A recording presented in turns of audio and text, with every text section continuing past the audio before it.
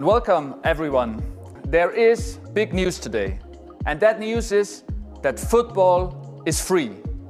Free from the monopoly of UEFA, free to pursue the best ideas without fear of sanctions, and under our proposal, free viewing of all live matches.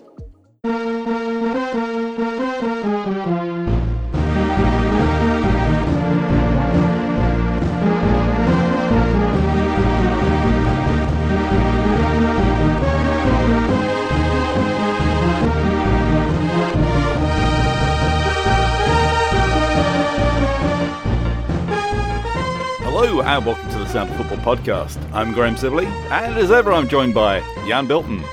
Hello. And Terry DeFellon. Hello. Back from our winter break. Just in time for the Premier League to go on their winter break. Their sort of split winter break. I think they haven't done it since lockdown, have they? But they've just decided to do this whole split weekend thing, just so Sky have got something to put on at the weekend. That isn't darts. Of course, that's the big thing now. That's the new shiny thing. Get lost, football. We got darts now. Darts is going to be what's going to save us all. Darts is brilliant now. Yeah, It wasn't. Yeah, it wasn't. About 2 weeks ago, it was rubbish. But now darts is amazing. Oh, I love it. You missed this, Terry. Jan is now Mr. Darts, and he's lobbing hard for us to become the Sound of Darts. Well, I mean, I'm kind of on board with that. But as you know, Graham, I was an avid darts fan. Of course, yes. I think it coincided with, believe it or not, I used to hate his guts, but when Phil Taylor retired, I kind of lost interest because it's all about characters, Graham. It's all about the characters. It is. And I kind of drifted away from darts, but I was a rabid darts fan. Me and the missus used to go and watch the darts. I've been to the Ali Pali, I've been to the Winter Gardens. It's a fantastic thing. But I got back into it for this one because of the boy Littler. The boy, not really a boy. He's a boy. He's literally a boy. I know he doesn't look like one. He looks like a man. But he acts like a boy. Like the goddess Athena, I think he just sprung forth from the forehead of Phil the Power Taylor, I think, fully formed.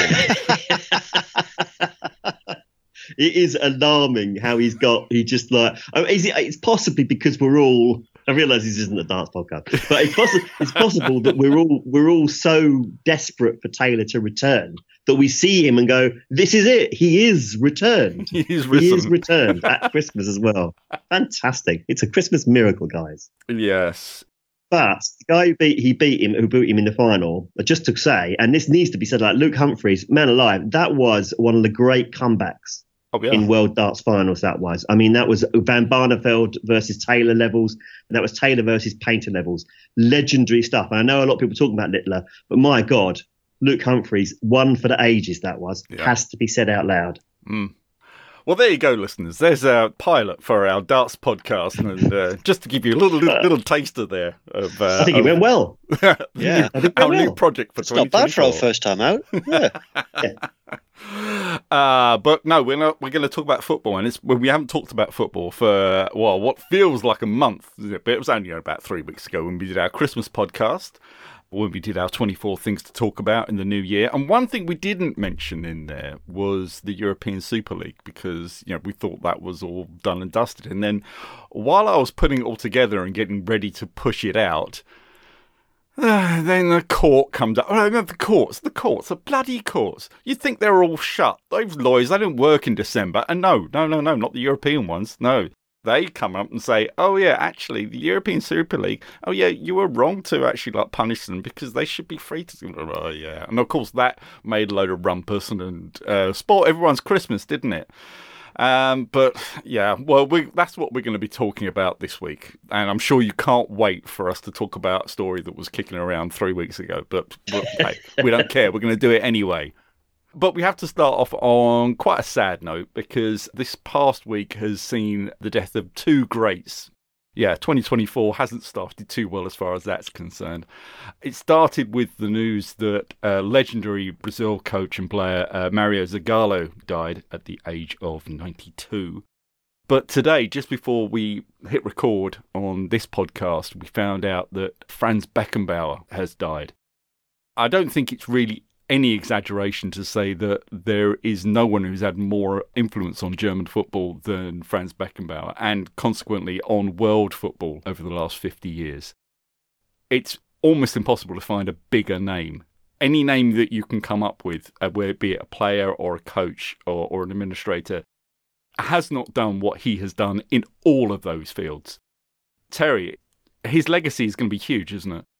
Part of his legacy was already in place as a player. If nothing else, he helped to better define the role of the libero, of the sweeper, which is a role that was being used in German football at the time, but not to the same level of finesse that Beckenbauer used it.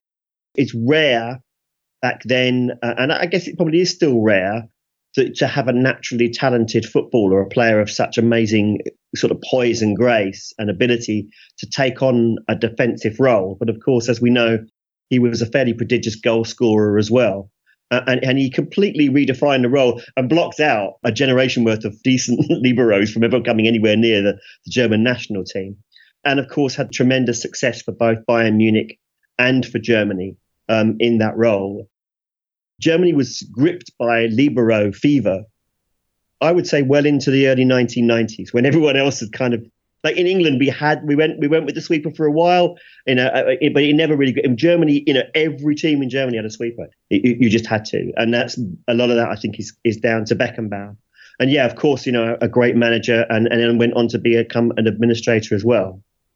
And not just on an international level, but as you say, at club level as well, when he was Der Kaiser, wasn't he? That's how much power and influence he had on the game. You've got to look at the way that he took that team in 1990 to win the World Cup. I think that's what most people, I think, of our age, that's probably their biggest memory of him. Almost single-handedly getting Gaza that booking was probably what most England fans will remember him for. Obviously, he went on to be the head honcho at Bayern, and his influence on the game in Germany. He was the main reason that Bayern have dominated for so long. He helped cement Bayern's dominance in those formative years of Bayern Munich as a force in the late 60s and the 1970s by being the player that he was. From an administrative point of view, because he'd gone through that period. And before we just to dwell on that international success as well, Graham, it's worth remembering he was one of the leaders of the 74 World Cup winning team, where the coach kind of went to pieces, quite well known, kind of went to be after the East Germany defeat. And he took on a massive leadership role there. So he is, the term Der Kaiser is entirely appropriate for Beckenbauer. Obviously, with Bayern Munich, you've got to look a lot at Uli Hoeneß and the contribution that he made to that club to make them where they are. But between him, Karl-Heinz Rummenigge and Franz Beckenbauer, that kind of unholy trinity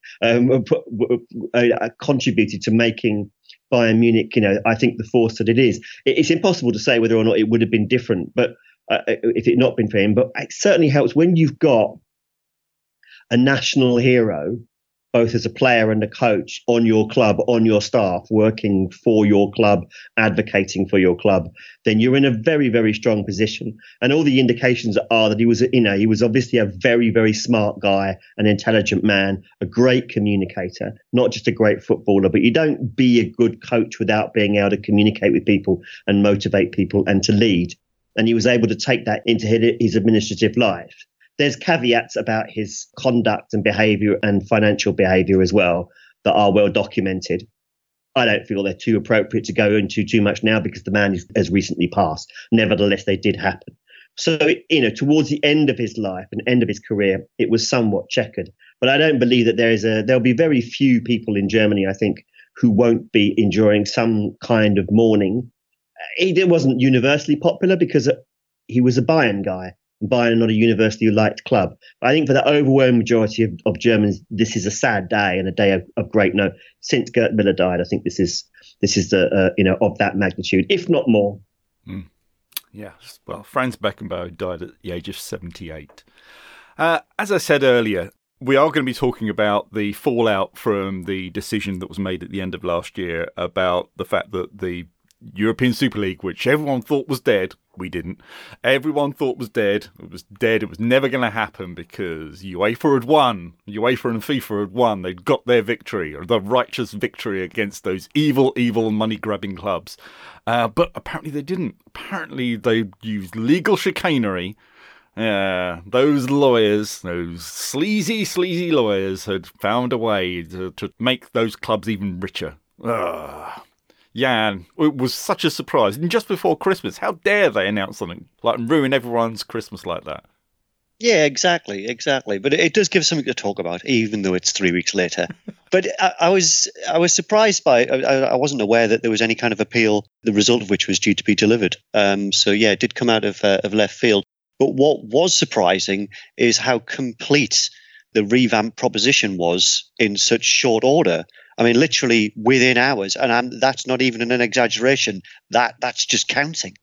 So the A22 group, which is not just a road, had a fully set up website with their amended proposition in place, ready to rock and roll, and to dazzle us football watchers within short order. So it seems like they've addressed some of the concerns that fans had initially when the whole project was announced a couple of years ago, in that there's no permanent members, so their promotion and relegation happens between the three tiers that they've announced, and you can only get into it if you've done well domestically. I think there's a caveat to that which we'll probably need to explore, but certainly that's been addressed.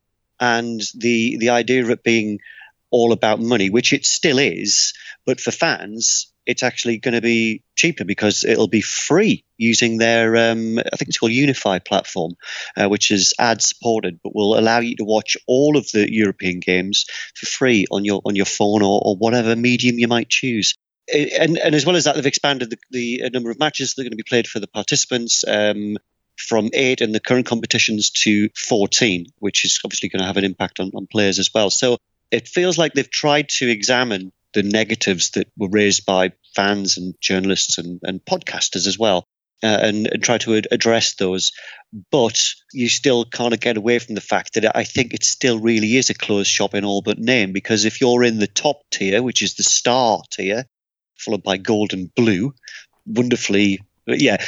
I mean, everything about the announcement was slick, wasn't it? Even given it was the 2 hour time frame. But they clearly didn't put a lot of thought into the naming of those leagues, did they?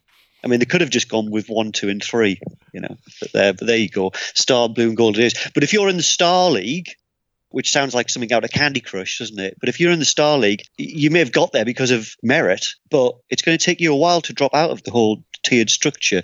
So, no, it's not a closed shop, but you could be doing quite badly domestically, couldn't you, and still be playing European football, which is kind of against what it should be all about, really. So, yeah. Well done, boys. Came up with that very, very quickly. Yeah, I mean, I like to pride myself that I can get stuff out quite quickly. But they really, really did come out the blocks really quickly. I mean, just to have their focus group must have been about 10 minutes long, really, before they could actually start going, right, okay, quick, let's throw some ideas together, quick, get some Post-it notes up on the wall, because we've got 2 hours to get this out. And really, it's weird because this looked really slick and professional and prepared. And last time looked like they really had just chucked it together in 2 hours, didn't it? Really, do you remember that logo? Remember the ESL logo back then? Terry, it all sounds great. And free football. I mean, that's going to be great, isn't it? Off their very swanky new downloadable TV channels. And, I can't wait for their streaming service to kick in. Free, ad-supported. It's going to be great, isn't it? Yeah, free ad-supported streaming television. It's the future of internet television. Disclaimer, one of my jobs is working in free ad-supported streaming television. I am an advocate of more federations thinking along those terms and starting to give away their TV stuff for free and doing it the old-fashioned way through advertising. But that does not in any way suggest that I'm advocating this particular caper. I assume we're kind of jostling about a turnaround. I'm assuming that they knew that this was coming out and that they were pretty confident that they were going to win, and had it all ready. Otherwise, it is an amazing piece of comms work, and I am super, super jealous. I'm sure you are too, Graham. I am. We couldn't have done that. Yeah, that idea of making it free, I think, is just a nice little sweetener to try and get fans on side by suggesting that it will be free. But I think, if anything, it'll only put rival broadcasters noses even more out of joint if they think that these guys are going to go it alone and they're not going to partner up with existing broadcasters, which I think will upset them. And I don't think ultimately that the kids are going to buy it. And even more so, I don't think the clubs that have previously walked back from it are going to suddenly turn around and change it, because they're going to deal with the blowback from that. I would suggest to you that although, it's the one that everyone's talking about, that if there is going to be a European Super League, it's going to be not this. It'll be another version from another company, I don't know, A23 perhaps, which is also a fine road, by the way. It's an excellent road. Yeah. Well, yeah. I mean, it depends where you want to go, whether you want to go to Brighton or you want to go to Eastbourne. Jan, this caper, it's a lot different to the last announcement, which was pretty much a fait accompli. They haven't even mentioned the names of clubs in this yet. But it's obviously done by the people who were behind the last one.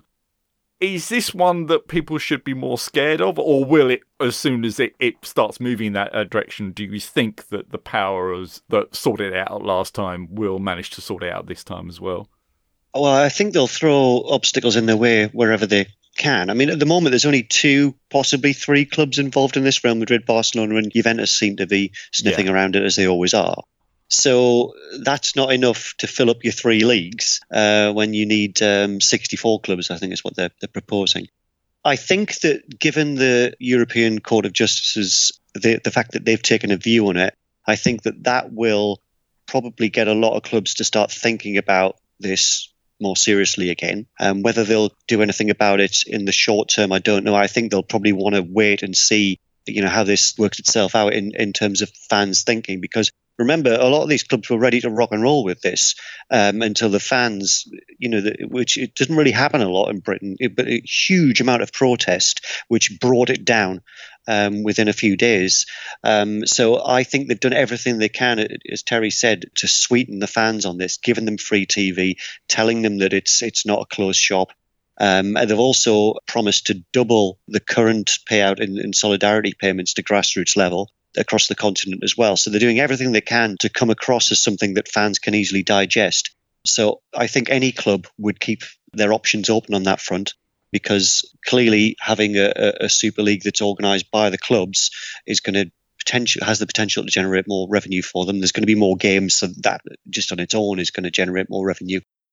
So I don't think this is dead. I think that any executive in any club would be definitely keeping their options open and seeing how this is going to work out, and at least be having a plan in place, a bit like A22 did, ready to rock and roll if clubs decide they're going to join with Real Madrid and Barcelona.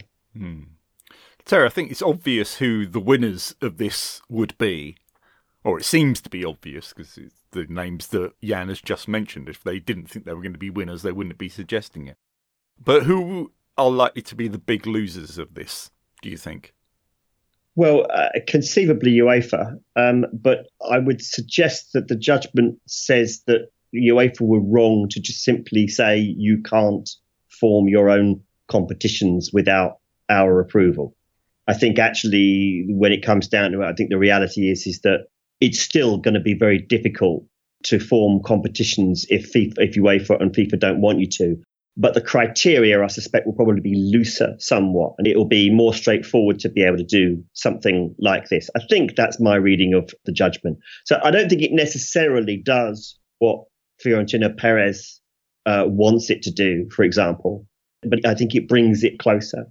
I think conceivably you've got to look at the main high-profile abstainers from the original proposal, which were PSG, because their owner is strongly linked with UEFA, and Bayern Munich, who knew that they'd probably all be out of the job if they went for something like this, because the fans would just kick them out of the next meeting. I'm not suggesting that there will not be another European Super League, or that there will not be a European Super League, but I feel that this one, I think, is unlikely to succeed simply because it's the one that started all the fuss in the first place. And I think that they'll just have so much bad will and there'll be so much bad faith, it won't pick up. Now, I'm also certain that as we speak, A22 executives will be phoning clubs, will be faxing clubs because they use faxes, will be contacting them and asking them about whether or not they want to have chats. Let's have some calls. Let's try and get something done. How do you feel about it? And trying to get some momentum. And if that happens, then we may well see this particular version of the European Super League come along. But I'm deeply skeptical. You can't do anything unless you've got PSG and Bayern Munich. It's not a European Super League, particularly if you haven't got Bayern Munich. But certainly with PSG as well, just simply because of the financial and political clout that they have. So I'd be really surprised if it happened. It's not a Super League without Bayern Munich. It just isn't. I'm just still think that there's an awful long way to go. And for what it's worth, I suspect that the free TV stuff, that'll change by the time it comes to launch. Yeah, all these shiny baubles, isn't it? You mentioned this earlier, Terry, about the existing broadcasters and about their reaction. And they were very bullish. Well, Sky was extremely bullish about the original proposals, allowing Gary Neville to stand up and deliver his diatribe to camera. And that wasn't just accidental. That didn't just happen. That wasn't a spontaneous thing. That was an editorial from Sky to say, look, you can't do this. It was that, as much as anything, that galvanised fan action as much as it did. It certainly gave voice to everyone's discomfort with the whole caper. And now with this one, because it doesn't have names attached to it, there's less to throw. Well, you don't know where you're throwing your cabbages apart from this body called A22 and a guy called Bernd Reichert. I hadn't really heard of him until this whole thing kicked off. He's obviously there just to be an Aunt Sally for everyone to point out and say, you're evil. But that's what administrators are there for. That's what Ball FIFA Guy is there for. And of course, Ball FIFA Guy is being busy creating his own club competitions as well, because the next Club World Cup is going to be here summer next year. It's going to have 32 teams in, and all of which were going to be handsomely rewarded for taking part in a summer tournament of football clubs, a World Cup of clubs, a proper World Cup of clubs. So it's all these sort of things that there's just so many vested interests after basically our money, be it through advertising revenue or subscription revenue. And you wonder, where's this all going? You can't pull all these strands in the same direction. Not everyone's going to be happy. And so there are going to be losers. There are going to be big, big losers. And whether or not that's like the major leagues in Europe or whether that's someone like UEFA, I think out of a lot of them, UEFA is the body that's most at risk at the moment.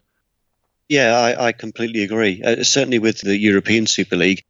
And the Club World Cup is an interesting one for me because as I read an article on that earlier today, and actually I found that a bit more compelling and a bit more interesting than the European Super League, even though it's kind of the same sort of thing, really. It's just another club competition. I suppose this is not going to be at the expense of existing European competitions, but it is interesting. And the fact that the Club World Cup, as it, in its form, it's struggled along with over the last few years, has been, no one really cares about it, do they really? But this is a proper tournament with 32 teams in it. And it's not taking the place of existing competitions, probably just taking the place of friendly games that were going to be played anyway.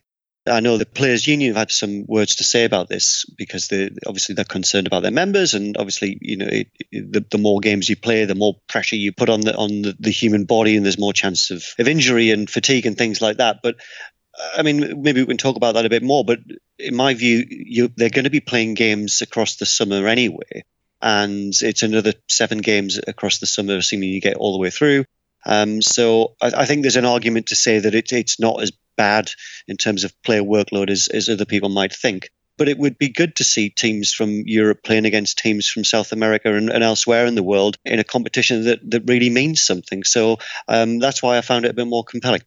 Yeah, it sounds better. The Club World Cup as it is at the moment is really just yet another Super Cup, isn't it, really? It's just another Community Shield. Another thing that people think, well, you can't really count it. You only had to win one game, didn't you? So, yeah, at least this one has the makings of it. And I suppose, really, you're right, Jan. This is something you have to qualify for. You can't just waltz into it, and you can't stay in it if you don't go on and do well in other competitions, especially in club competitions. So there is something to say, well, this is the old way. This is a traditional way of operating a international club competition. It's just whether or not it's necessary or not to have it. But I think you're right. I mean, it does have some kind of benefit in the fact that it's relatively new, it's different, it's something we don't often see, as opposed to what they're doing with the Champions League, the constant changes they're making to the Champions League. And this year, as we discussed on the first door of the Advent calendar, with the Swiss model that they're going to be coming out with this year, which if A22 have their way, you're not going to see for very long because the Champions League will be gone and this will be in its place. So what do you think about all these ideas? Just going back to that Super League model, really, if you want to try and get something like this to succeed from the ground, is you get a broadcast partner on board. And I think we said that when this was first mooted, and what we were surprised about when it was first mooted was that where is the broadcast partner? Sky Sports took their position because, like great godfathers in great families, they go, well, you don't do something like this without going through us. That's one of the reasons why they were so affronted by it, is because they weren't consulted. And so if you want to do something like that, then find a broadcast partner who's willing to add some legitimacy to it. You don't need the fan support.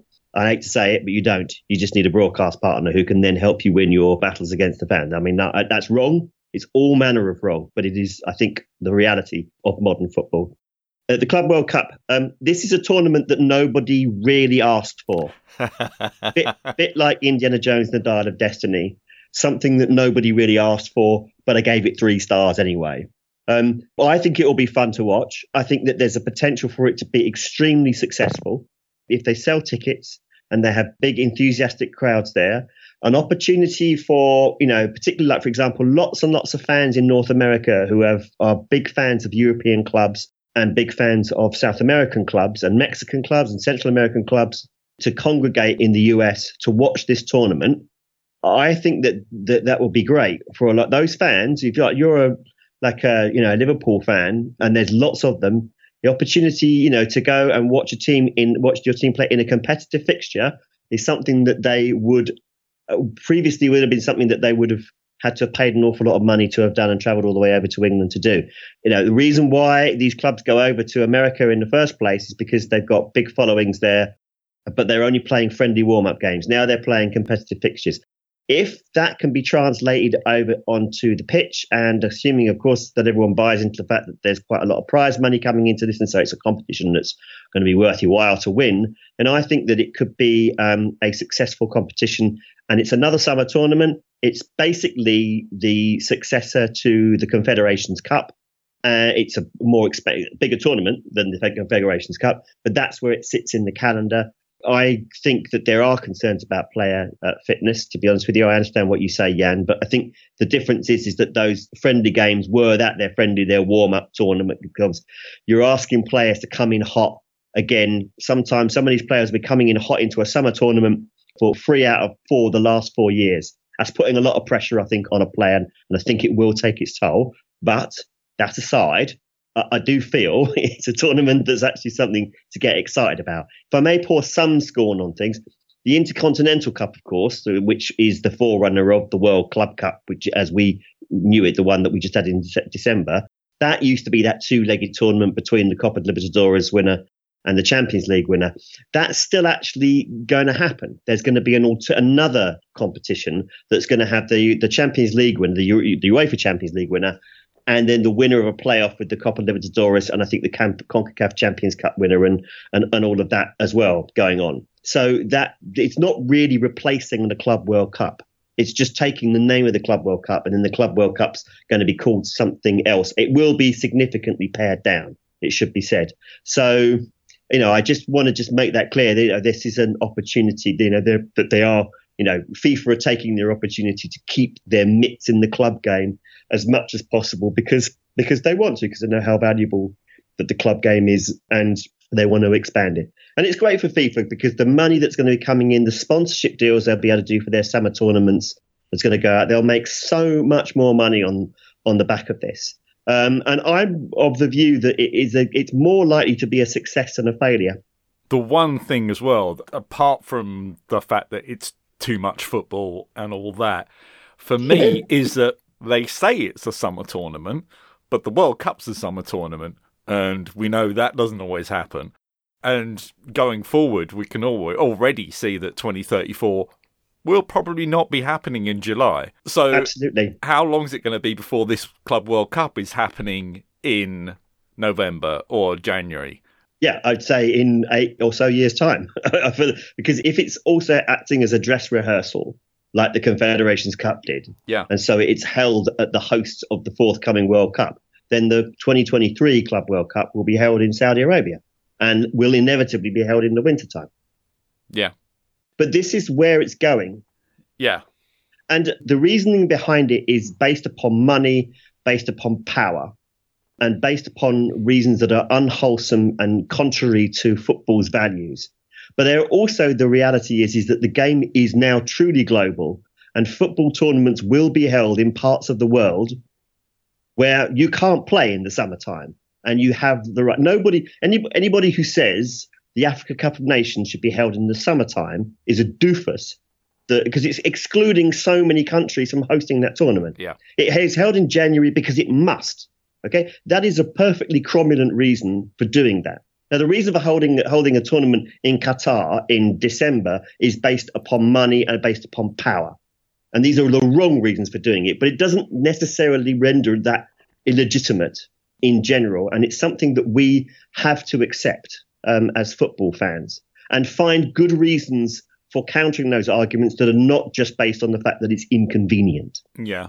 I mean, it would be easy, wouldn't it, Jan, for us to say, well, FIFA should just not do business with Saudi Arabia or the Qataris, and they should just go back to the traditional 16-team World Cups that any country could host, and everyone would be happy, and we'd have lovely traditional football, and nothing would be a problem.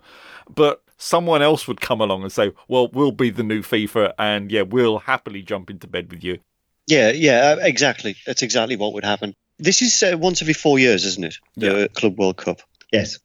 I think what is interesting about this is that the bald FIFA guy he tried to push the World Cup to happen every 2 years, didn't he? Well, it was mooted, wasn't it? Yes, it was shot down fairly quickly. Well spotted, yes. But I wonder whether this is another competition, and if it takes off, where that conversation is going to happen again. And I think that to Terry's point that football is truly global now, and we talked about this many, many years ago, and I still think that there is the chance that the European Super League that we're talking about could end up being something a lot bigger than that and having some kind of world league, if you like. And I think that maybe the Club World Cup is a step towards that. And I'm not quite sure whether I think that's a good thing or a bad thing. It would be brilliant to see some of the teams from Brazil and Argentina regularly without having to get up in the middle of the night. If there was a tournament in Europe, for example, or even in the Middle East in the middle of the winter. There's clearly a market for it. There's a desire for it, I think, from fans as well. I looked at that, as both of you guys did, and went, well, actually, that was something I'd probably watch.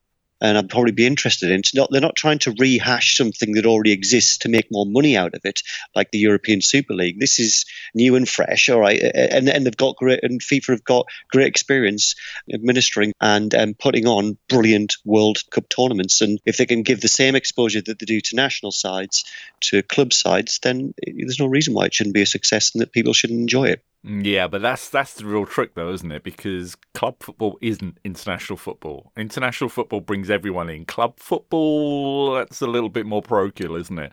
So it's a different beast, and I don't think it will have that same lure. Even a summer tournament with Chelsea and Man City playing in the USA somewhere like that, I'm not going to be getting up in the middle of the night to watch that. I won't have that interest. It's not going to be like England playing there. No, but it may bring about different ways of consuming it, though. It might do. I'm sure there will be plenty of people who will enjoy it and will actually stump up a load of sponsorship for it. But you're stepping into uncharted territory, and I'm sure there's plenty of people listening who are surprised and saying, "Well, look, no, this is an abhorrent idea. This is completely anti-football." But it's not. It's exactly what football's all about. Anyone who doesn't realise that just really hasn't been paying attention, I don't think. We're blessed with some of the best footballers that you see now. The standard of professionalism is amazing in football. The quality of the game is through the roof. And this is all paid for by huge amounts of investment and a great deal of money. But alongside of that is the proliferation of different tournaments and different ways of finding a way to extract money from fans, broadcasters and sponsors. It's all part of that. You have to take the rough with the smooth, that things like this will come along. I mean, I think that if you're going to do something like this, then basing it on a summer tournament does seem sensible. Like I said, I don't think there might be a few sort of like anoraks who listen to the World Football Phone-In who might have thought that this was a good idea and that we should do it. But I think most people really wouldn't have thought that this is a good idea. But nevertheless, that doesn't mean I don't think it isn't going to be watchable. The format will work and it may surprise people. Key thing, again, going back to television, who's going to be broadcasting it?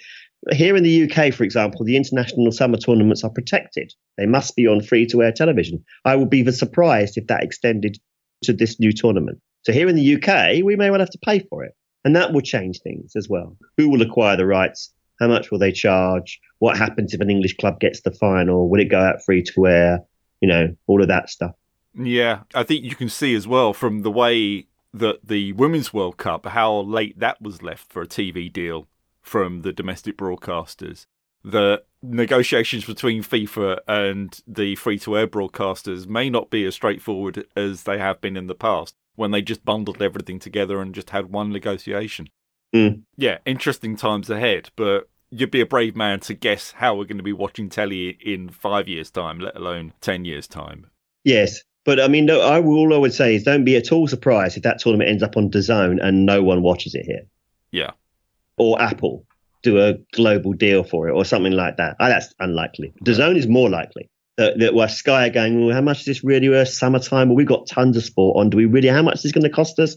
And then while they're sitting around going, I don't know, DAZN will go, well, we'll give you like a stupid amount of money. And they go, there you go.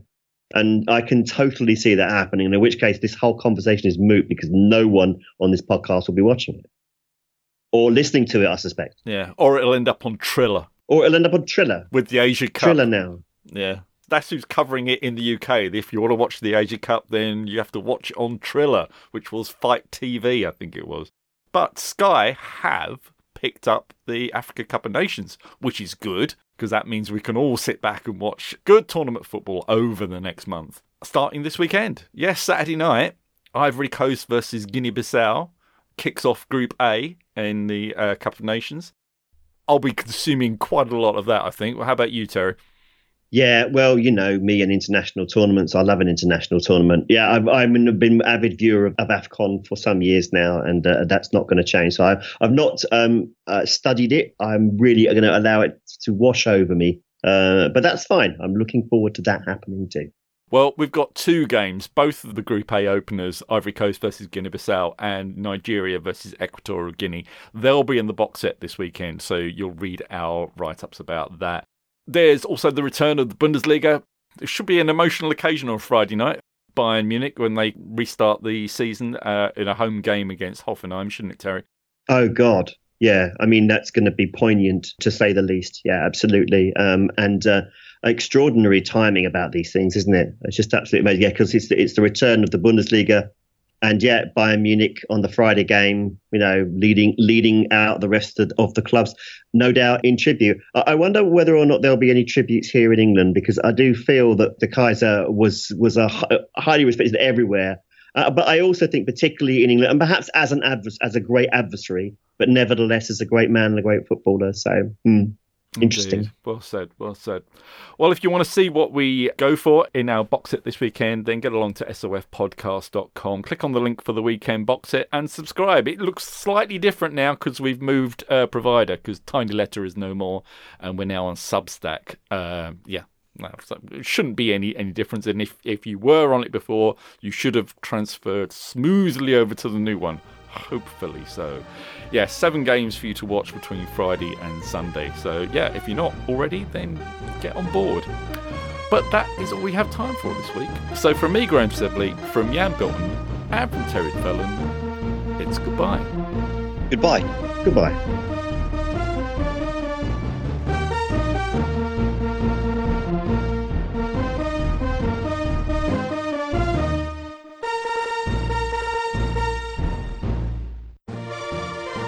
We are at Sound of Football on X, Blue Sky and Instagram, so feel free to get in touch there or head to our website, sofpodcast.com. Don't forget to rate and review us.